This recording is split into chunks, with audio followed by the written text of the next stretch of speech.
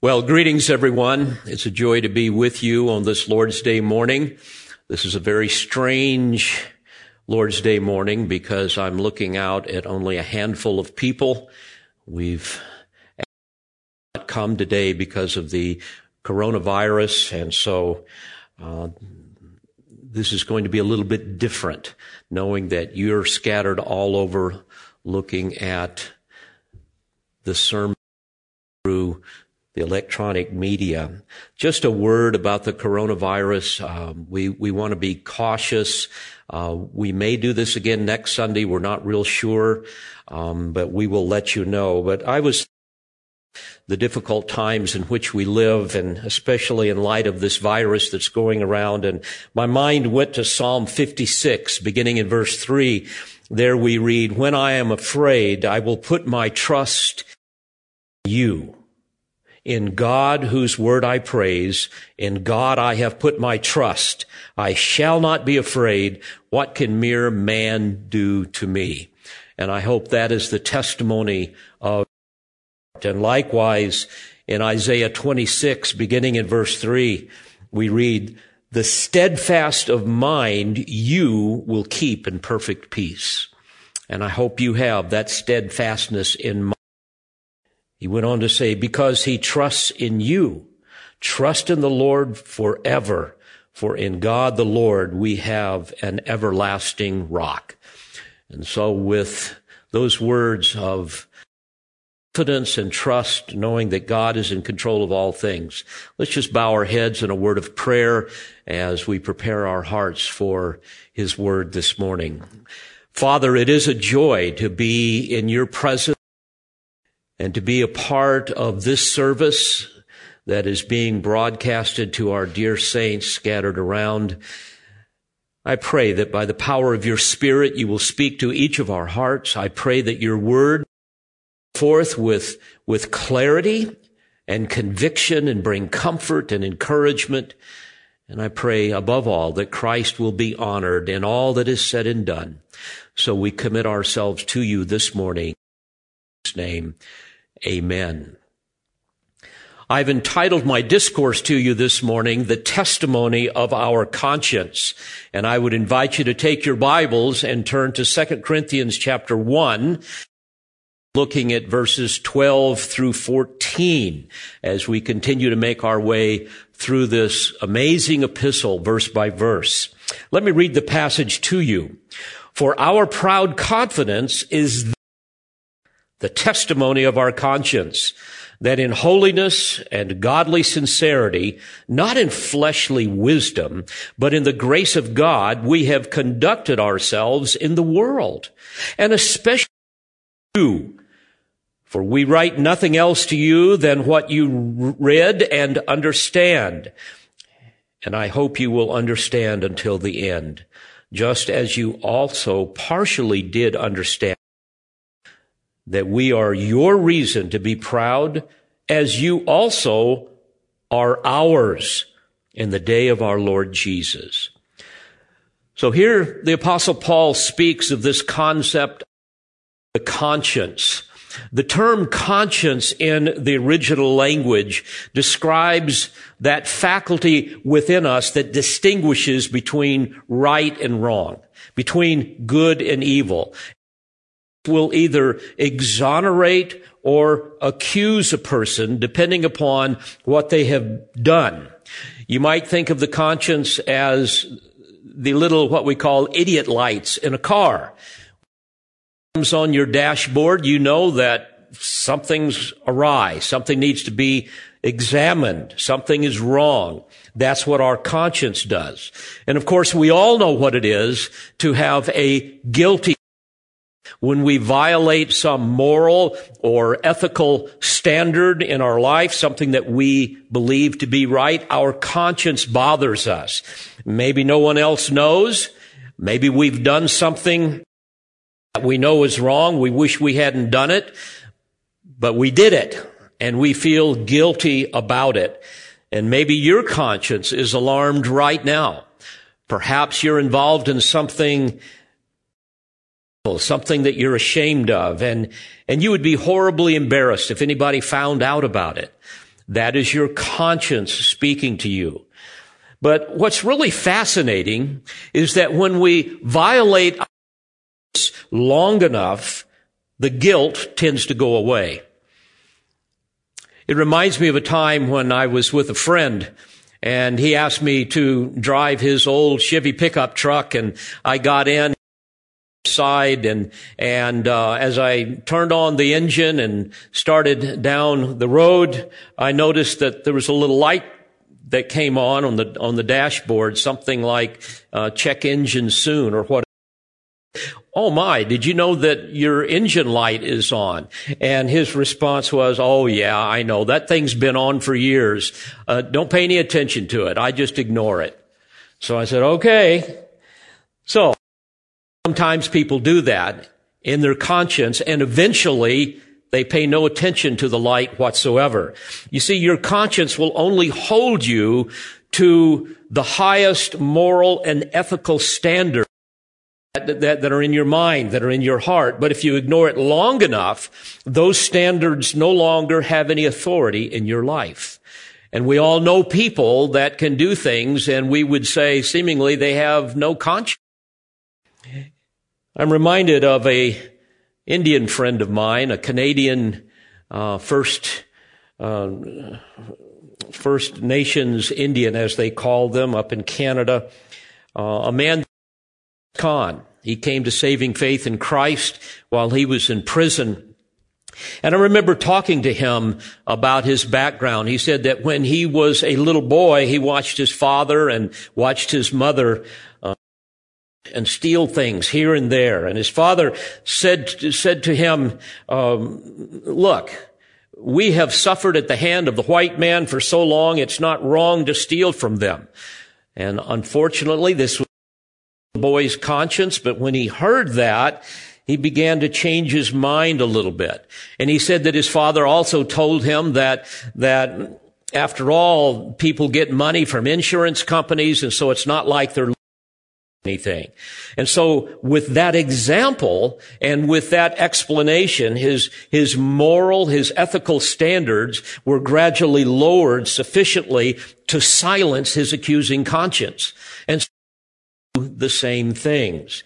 His stealing gradually went from shoplifting to more expensive items. He began stealing things like chainsaws and trucks and cars, even horses and cows, and eventually he got caught and had to go to prison.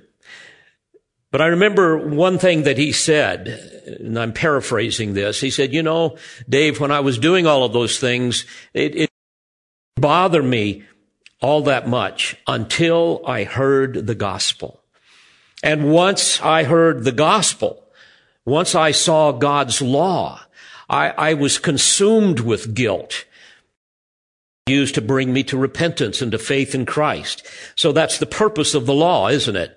The purpose of God's law is to show us God's holy standard, and it drives us to the gospel that saves us from the curse we have violated. And then suddenly, when we see how the law of God reveals his character, we see our sinfulness all the more vividly. When we see his law, it teaches us what is pleasing to him. Causes us to literally pant after his law, after his word, to delight in it. For example, in Psalm 119, 131, the psalmist says, I opened my mouth and panted, for I long for your commandments. He went on to say in verse 143, trouble and anguish have overtaken me, yet your commandments are my delights. And when this happens, we can say with in Romans 7:12, the law is holy and the commandment holy and just and good. And in verse 22, he says, for I delight in the law of God according to the inward man. Something else that God has revealed to us about our conscience that is really fascinating. And that is, when we are born again, when we come to true saving faith in Christ, God cleanses very conscience that he has revived. It's a fascinating concept. That same conscience that didn't feel anything suddenly screams of our guilt and our bondage to sin. Come to faith in Christ, he cleanses that conscience. We read about this in Hebrews 9 and verse 14, where the writer says, the blood of Christ, who through the eternal Spirit offered himself without blemish, cleanses our conscience from dead works to serve the living God. It's an amazing thing, isn't it?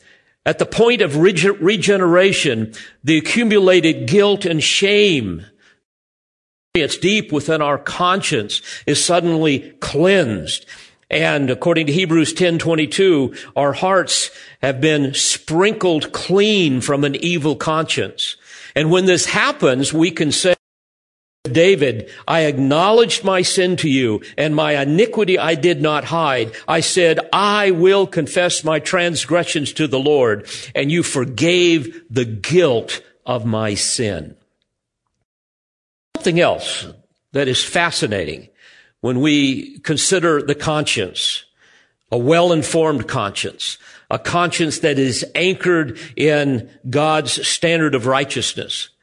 And that when we are falsely accused, our conscience will exonerate us. Even if the evidence appears to say otherwise, even if our friends believe a lie, a fully informed will overturn the false verdicts of a slanderer. And that is at the heart of this passage that we're looking at here this morning. Remember the context. Satan had empowered some false apostles to really hunt down the Apostle Paul. They were vicious wolves in sheep's clothing. In other words, they looked like real apostles, They looked like that. They talked like that. They acted like that, as though they were true messengers of God. But in reality, they were vicious predators. But the people didn't see it. They were sheep, and they began to follow these men. And we know that they came from within the early church, and this happened a great deal back then, as it continues to happen today. They were phony believers. Officially attached themselves to the church. They saw how they could make money and gain recognition and power from naive and ignorant Christians. They were, you might say, the original evangelists, the original charismatic prosperity teachers, the original megachurch charlatans, and so forth. But their most delicious prey happened to be Apostle Paul and all who believed his apostolic message. You will recall Paul described them, probably one man in particular, as a thorn in the flesh, a messenger of Satan, to 2 Corinthians 12:7. And also in 2 Corinthians 11, in verse 13, he describes them. He says, such men are false apostles, deceitful workers, disguising themselves as apostles of Christ. For even Satan disguises himself as an angel of light. Therefore, it is not surprising if his servants also disguise themselves as servants of righteousness, whose end will be according to their deeds. And of course, we know that the same kind of predators fill pulpits to this very day. In fact, the greatest enemies of authentic biblical Christianity will always be religious people, especially those who claim to be Christian. You will recall in Matthew 7 that Jesus warned that hell will be the abode of men who called him Lord, Lord. He described them as those who said they prophesied in his name, and we in your name we cast out demons, and in your name we perform many miracles. We know, according to Jesus' words, that these people will never enter the kingdom. He says only those who have entered in through the narrow gate of genuine repentance, brokenness of heart, crying out to God for saving grace. And they will be the ones who, by God's grace and power, will do the will of the Father. But in Matthew 7, Jesus described the leaders of wolves as, quote, false prophets who come to you in sheep's clothing, but inwardly are ravenous wolves. Verse 15. So, back to the context. These ravenous wolves infiltrated the ranks of the Corinthian church and began spreading lies about the Apostle Paul. They accused him that he was secretly immoral, which was the constantly suffering and being persecuted. They thought that that was a sign of God's judgment upon him. They said that he was deceitfully manipulative, that he was just using people for his own gain, that he than a con man trying to line his own pockets. They also accused him of being a self-appointed false teacher who merely fabricated the message that he gave and distorted the true word of God. Bottom line, they said that he was a phony that couldn't be trusted. And so they sought to ruin his credibility. They sought to undermine his authority. They sought to discredit him so that they could replace it with their own. And they were obviously very convincing in their slanderous attacks because unfortunately many people at the church in Corinth believed. And that's when it's really heartbreaking. To hear slanderous lies about you is bad enough, but when friends believe them, that is especially difficult. So Paul left Ephesus and went to Corinth to confront these men. It was called the sorrowful visit, as we read in chapter 2 and verse 1. It didn't go well. Evidently, one of these guys publicly Apostle Paul, there was some kind of altercation, and yet shockingly, most of the church did not come to his aid, did not defend him. So Paul is heartbroken. So he goes back to Ephesus. He writes the severe letter, as we read in verse 4 of chapter 2. He had Titus deliver it to them, and later we learn from Titus he learned from Titus that they had repented against Paul. So in 2 Corinthians now, his current concern is not only to express his joy and his relief, but also to defend his apostleship and false teachers.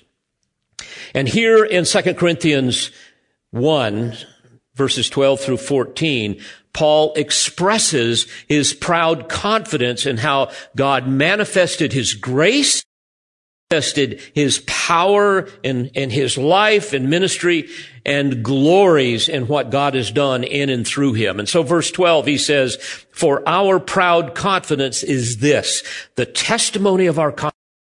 In other words, he knew for certain that he had dealt with the people there in godly sincerity and faithfulness, virtues that he rightly attributes to the grace of God in his life and not to himself. He knew for God had called him and empowered him to be an apostle despite his weaknesses.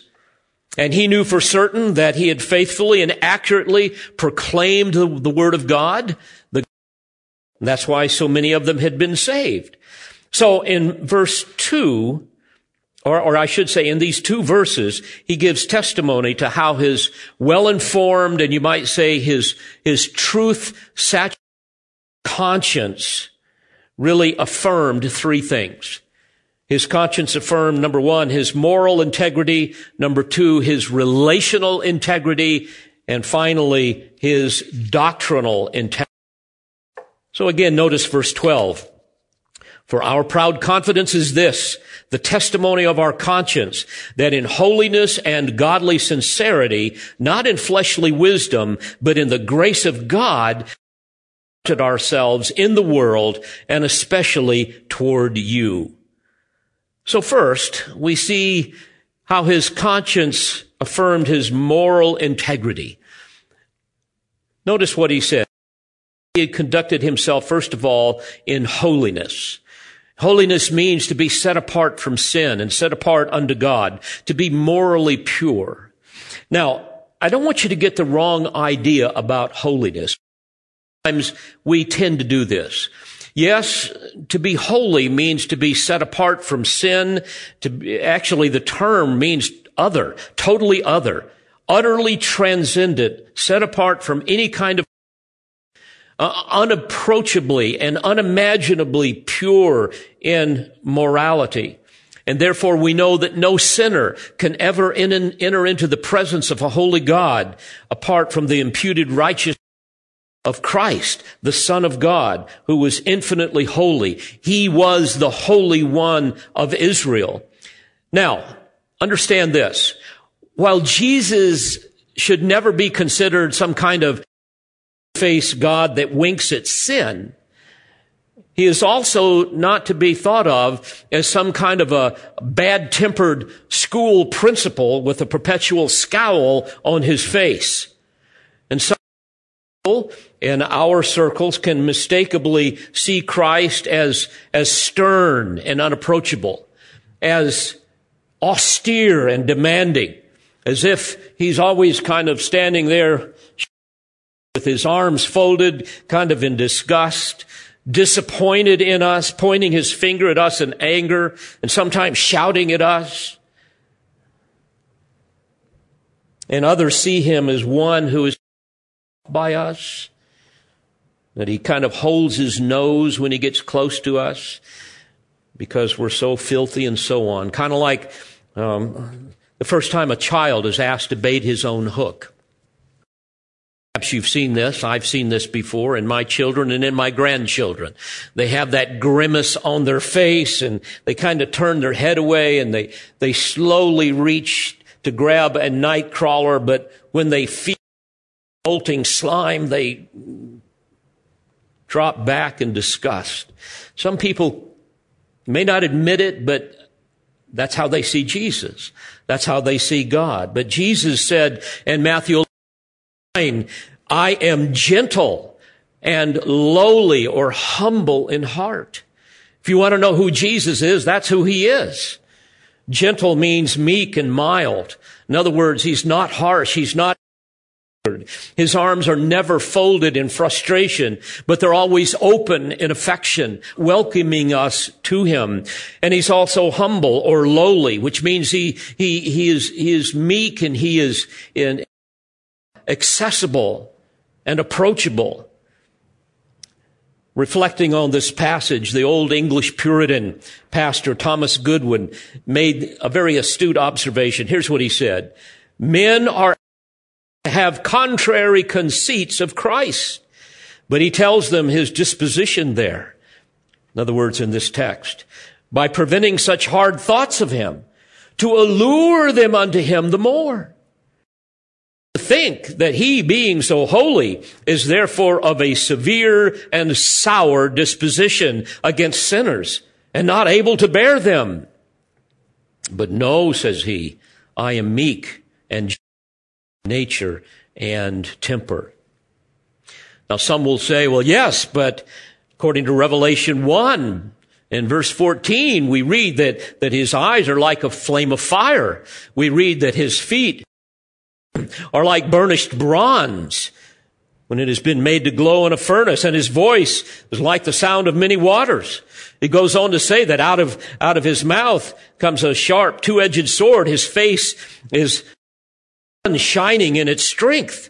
Well, yes, that is true, but that's how he must be perceived by the impenitent, not the penitent, by the unredeemed, not the redeemed.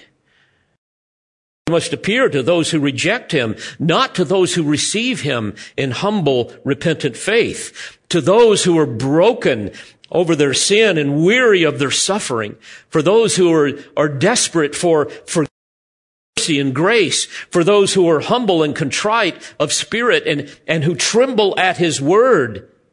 His arms are always outstretched. He is always welcoming us because he is gentle, humble in heart. Remember that he delights in mercy. He is a high priest, a faithful high priest that sympathizes with our weaknesses. He is the one who ever intercession for us. He is the one who is our advocate before the Father's bar of justice. In fact, in Hebrews chapter 5 and verse 2, we read how he deals gently the ignorant and the wayward. And that's why we read again in Matthew 11:29, Jesus says, "Come to me, all weary and heavy laden, and I will give you rest.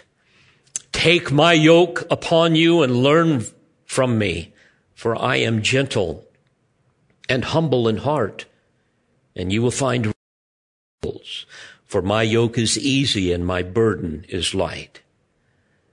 Now, my point with all of this is when Paul said that he conducted himself in holiness, this is what he meant.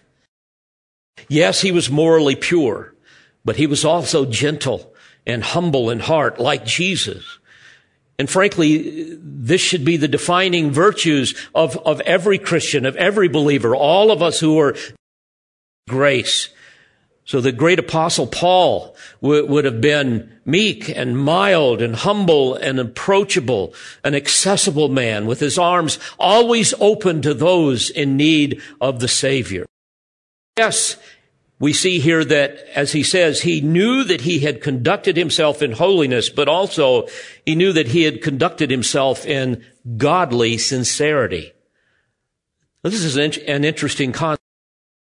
This is the quality of being honest, of being straightforward in attitude and in speech.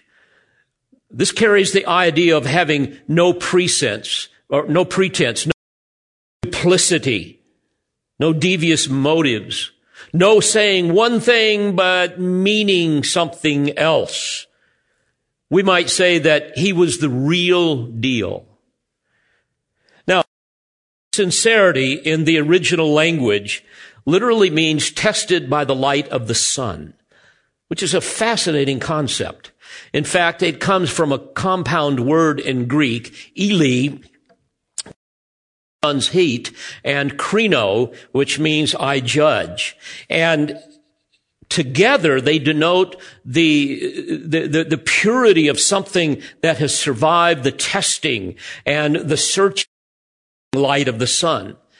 In fact, the term sincerity is well illustrated by a first century testing procedure that people would use to determine genuineness and, you might say, the structural integrity of a piece of pottery.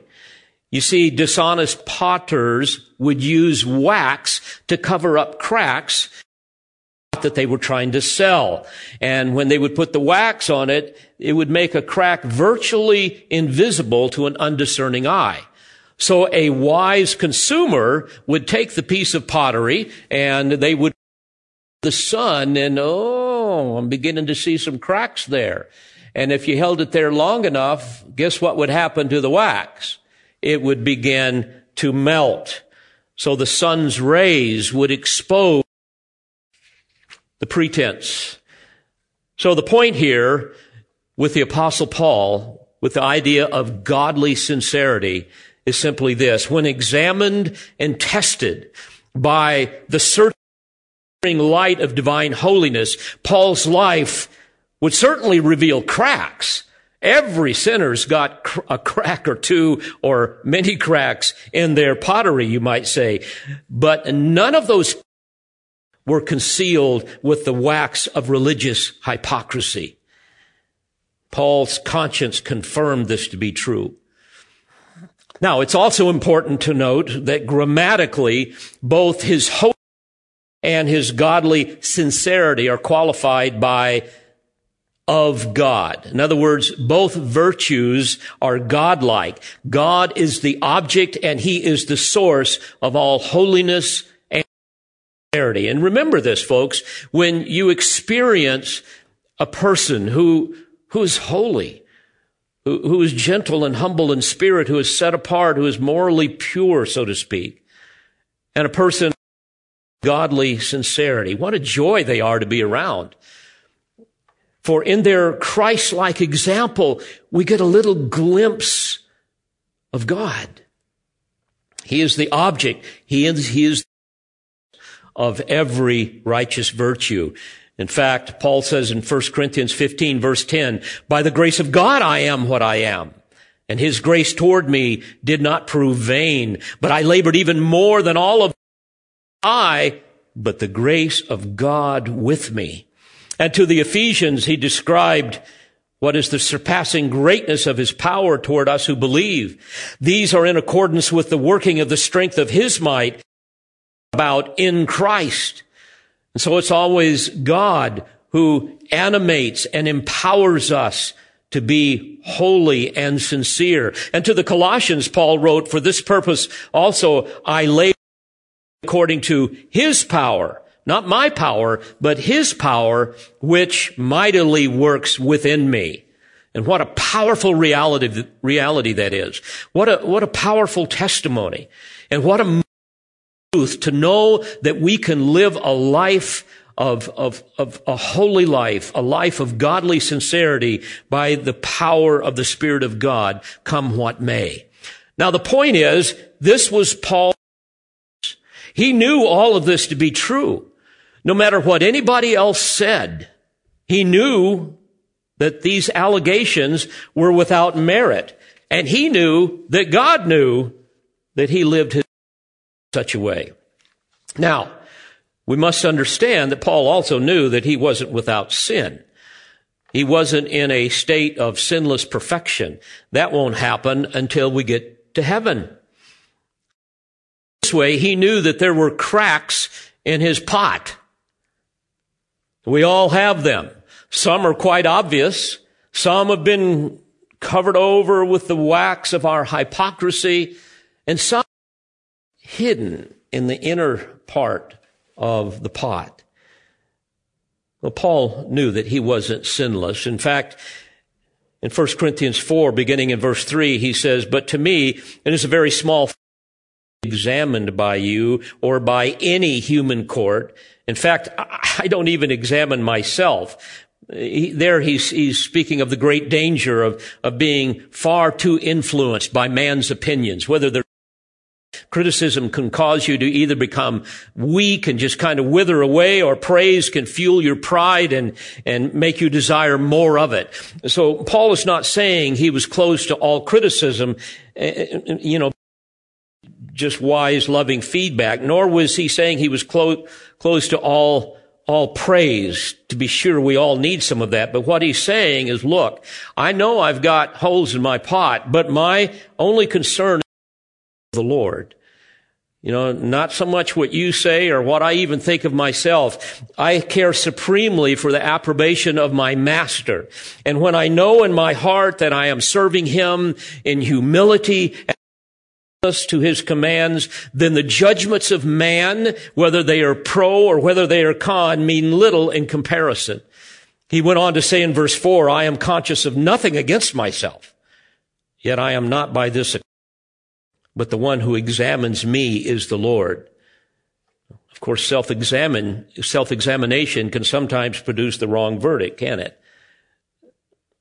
Whether guilt or innocence. But he didn't seem to care much about the opinion of other people about himself, but certainly he had to care at some level when his apostolic authority and his apostolic message was being threatened in the church. He had to protect them from the wolves. If we go back to the passage in 1 Corinthians 4 that I was mentioning, Paul went on to say, therefore do not go on passing judgment before the time. In other words, premature, uninformed, definitive verdicts. You Corinthians, be careful with that. And all believers, you can't judge the motives of a man's heart, whether they're good or bad. You only see the outside. Plus, we're all prone to see the speck in our brother's eye and not see the log in our own. It's interesting how self-interest is the secret bribe of judgment in our own heart. Paul went on to say, but wait until the Lord comes, who will both bring to light the hidden things in the darkness. In other words, those things that are unknown even to us, those things concealed and protected from scrutiny by the darkness of our own. He says that he is going to disclose the motives of men's heart. In other words, he is going to make plain or transparent those secret thoughts. And then each man's praise, he says, will come to him from God. So again, Paul's conscience was clear. He knew that he was not without sin. In fact, John tells us in 1 John 1:8, if we say that we have no sin, we are deceiving ourselves and the truth is not in us. But I also want to make another point about this that's very important for us to bear in mind. Allow me to make a very important distinction based on what the Apostle Paul has said, as well as many other passages of Scripture. There's a difference between remaining sin and reigning sin. In Romans 6, beginning in verse 12, Paul said, do not let sin reign in your mortal body. You obey its lusts, and do not go on presenting the members of your body to sin as instruments of unrighteousness. In other words, how foolish is it to obey the lusts of your body that is temporal and dying? Even though the sin principle, that law of sin, remains in our body, remember this, dear friends, we are not subject to it. It no longer over us. We do not have to obey its lusts. In Romans 8:13, Paul says that we are to put to death the deeds of the body. We must remember, folks, that sin cannot be domesticated. It must be eradicated. To say it very practically, you don't sleep with your pet cobra. Now, I must add something else that can be very and our own personal pursuit of holiness and our own personal pursuit of godly sincerity. And that is to remember that this world is not our home. Aren't you glad that it's not our home? Paul knew this. The apostles knew this. I love how Peter puts it in 1 Peter 2:9. He says, you are a chosen race, a royal priesthood, a holy nation, a people for God's own possession. In other words, he's reminding us that you are no longer part of this sphere of influence. And he went on to say in verse 11, I urge you as aliens and strangers to abstain from which wage war against the soul. And to be sure, we are all strangers. We are all aliens in this world, this God-hating system ruled by Satan. This kingdom of darkness filled with sin and sickness and death. This realm filled with tornadoes like we just experienced a week or so ago. These viruses, the people that think it's okay to kill babies. This place filled with lying, greedy politicians and so forth. We're aliens. We're strangers to this world. We are united in glory. And you know, folks, the older you get, and I'm seeing this more and more in my life, the older you get and the more you walk with Christ, the more you see the glory of His grace in your life, the more you work in the lives of other people, and the more you experience the wickedness and the misery of this world, the less you want to be a part of it. All of that loosens your grip upon this world and causes separate yourself from it more and more. And even as Paul had to mortify his flesh, that is to starve it from finding satisfaction, we must all do the same. And when we do, then all back to verse 12 of our text here this morning. Our proud confidence is this, the testimony of our conscience that in holiness and godly sincerity, and then he says, not in fleshly wisdom, idea that we have not conducted ourselves in these ways. That phrase, not in fleshly wisdom. Another way of thinking about this is not in the foolish philosophies of man that will inevitably exalt man and diminish God. Not in the idiotic psychological theories and therapies of spiritual cadavers. Can no more bring genuine help and hope to fallen man or even to believers, than a dung beetle can build a space shuttle. Come to you that way, but I came, and he says, but in the grace of God. In other words, only through the power of God's grace revealed to us in the person and work of Christ and in his word. Only through that power can we be reconciled to God. Can we live in joyful obedience to him? That's how I came. And he says, we have conducted ourselves in the world. But in the grace of God, we have conducted ourselves in the world, and especially you. And I think that last phrase, he's basically appealing to their conscience. It's like, people, you know this to be true. So his conscience, first of all, affirmed his moral integrity. His conscience affirmed his relational integrity. Now, you will recall how Paul was falsely accused. For example, in 2 Corinthians 10, beginning in verse 10, we read, they say, his letters are weighty and strong, but his personal presence is unimpressive and his speech contemptible. In other words, he writes real tough, he's real mean, but when he comes in your presence, he's not that way at all. He's just phony. It's kind of like people that post things on Facebook.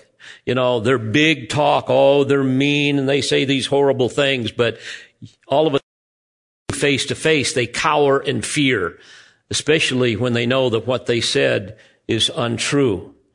That's what they were saying of him. In verse 11 of that text, Paul says, let such a person consider that what we are in word by letters when absent, such persons we are also indeed when present. So don't accuse me of writing something, and when I get in your presence, I'm something altogether different. So in an effort to deny those false charges and defend his relational integrity, go back to our text in verse 13. He says, for we write to you than what you read and understand. And I hope you will understand until the end, just as you also partially did understand us. In other words, there was nothing obscure correspondence with you. You know that. None of it disguised my motives. There was no hidden meaning in any of this. There's nothing deceptive, nothing manipulative. Everything that I wrote was clear and compelling and consistent and straightforward. No different than the way I conduct myself when I'm in your presence face to face. And it was obvious from that there was no merit to this accusation. He was not in any way trying to defraud them. He simply wrote the inspired word of God that they could read, as he says in this text, so that they could gain a greater apprehension of divine truth. Now, what's interesting, by using the words read and understand, employed a very interesting play on words in Greek that emphasized that what he wrote and who he was were in complete harmony with one another. You even hear it in the Greek. The word read is anogenoskete, and the word understand is epigenoskete. So they sound alike. The similarity in sound, therefore, the way they rhyme illustrate that his message and his character conformed to one another. There's no dissonance. There was no discord. There was no disconnect. Now, to be sure, each of us must make sure that what we say is always consistent with who we are. We often put it this way: we need to practice what we preach. I fear that is missing in the church today. You remember what Jesus said in Luke 6:46. He says, "Why do you call me Lord, Lord, and do not do what I say?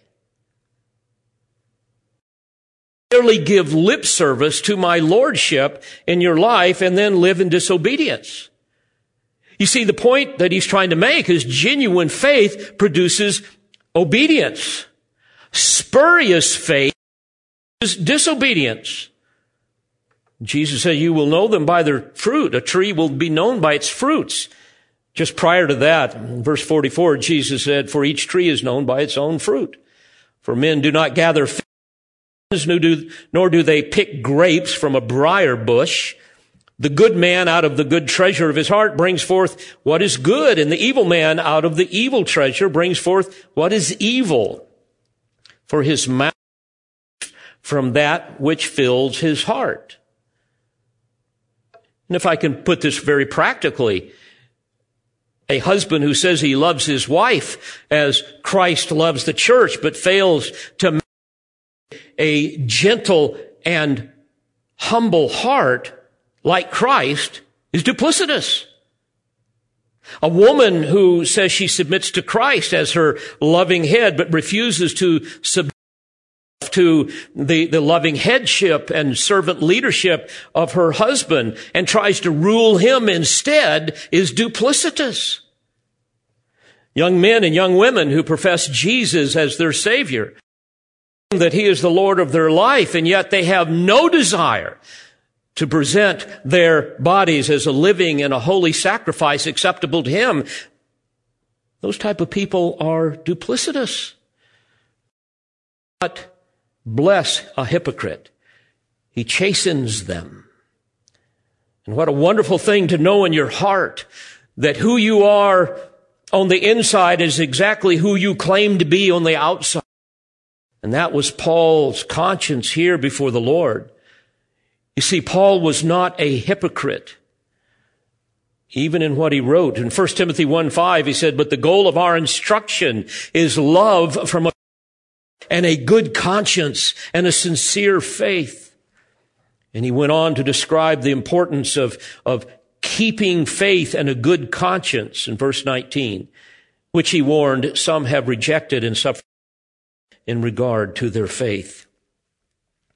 And then Peter says in 1 Peter 3 and verse 16, keep a good conscience. Keep a good conscience so that in the thing standard, those who revile your good behavior in Christ will be put to shame. I'm constantly dealing with pastors and church leaders from all over.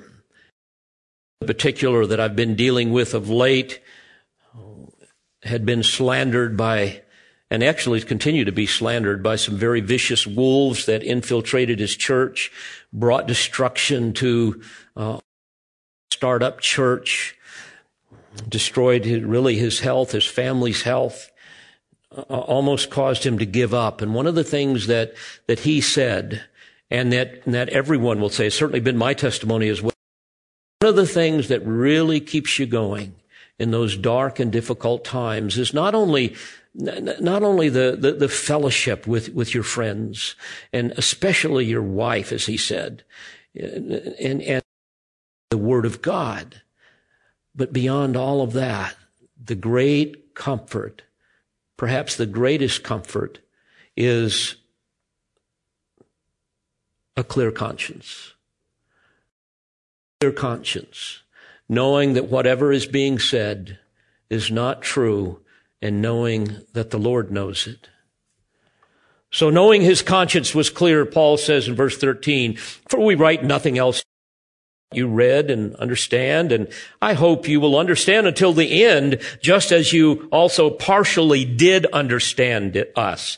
And what he's saying here is, I want you to understand this totally. I want you to understand completely. That what I wrote and who I am are in perfect harmony with one another. I know you know this to some degree now, but I want you to know the fullness of this reality. Understand this until the end. End literally means completely, totally, entirely. And so in closing, not only did his conscience affirm his moral integrity, but also finally his doctrinal integrity. And we see this at the end of verse 14. He says that we are your reason to be proud as you are ours in the day of our Lord Jesus. And what he's saying here is this. You ought to have proud confidence in me as I do in you, because it was and the gospel message, along with Timothy, who was with me, it was through all of this that God saved you by his grace. And as a result, together we eagerly anticipate the day of our Lord Jesus, that day when we will stand in the presence of his glory, blameless with great joy. He described a similar thing to the saints in Thessalonica in 1 Thessalonians 2, beginning in verse 19. He said, "For who or joy or crown of exaltation? Is it not even you in the presence of our Lord Jesus at his coming? For you are our glory and joy." And so where he's going with to say, look, had I been a con man trying to use you, trying to distort the word of God as a false apostle, had I come to you in deception, deceive you for my own benefit, then how can you explain your salvation? That we have reason to be proud in the day of the Lord Jesus Christ. Beloved, false teachers can distort the word of God, and they do it all the time.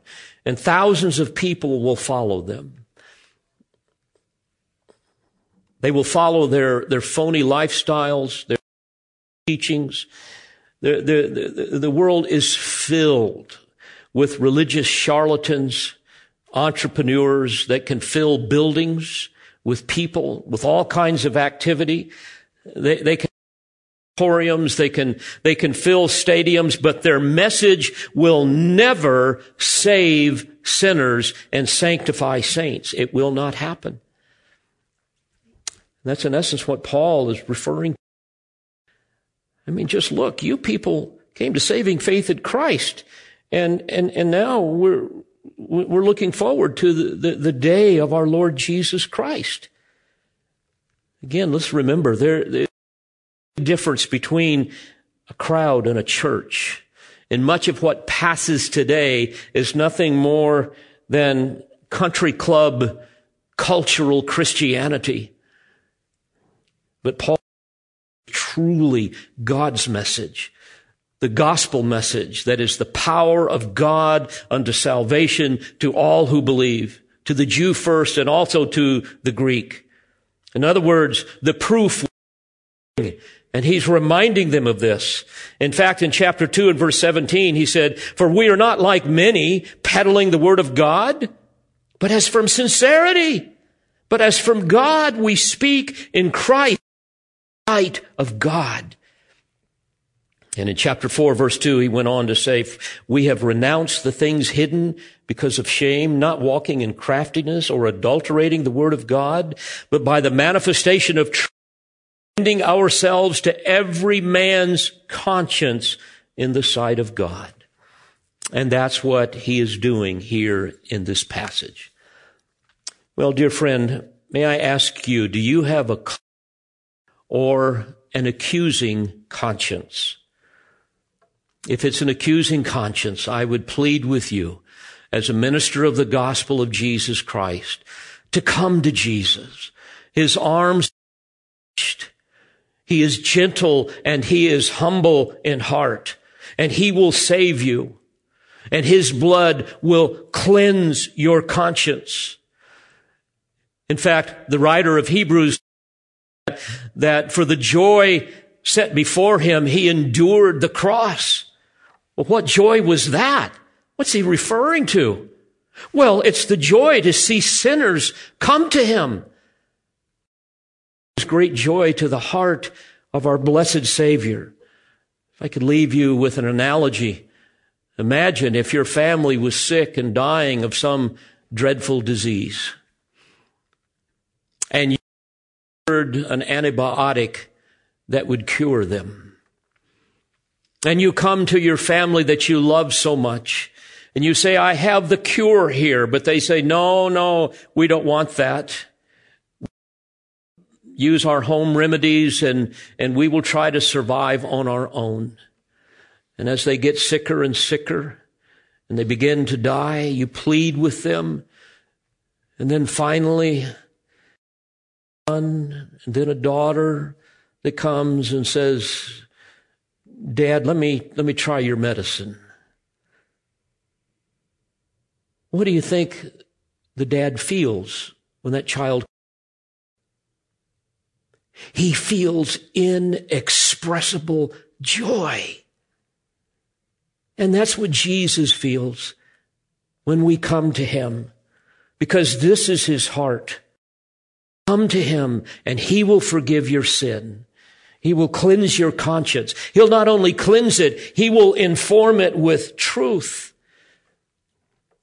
And when you come to saving faith in Christ, you will find that everything changes.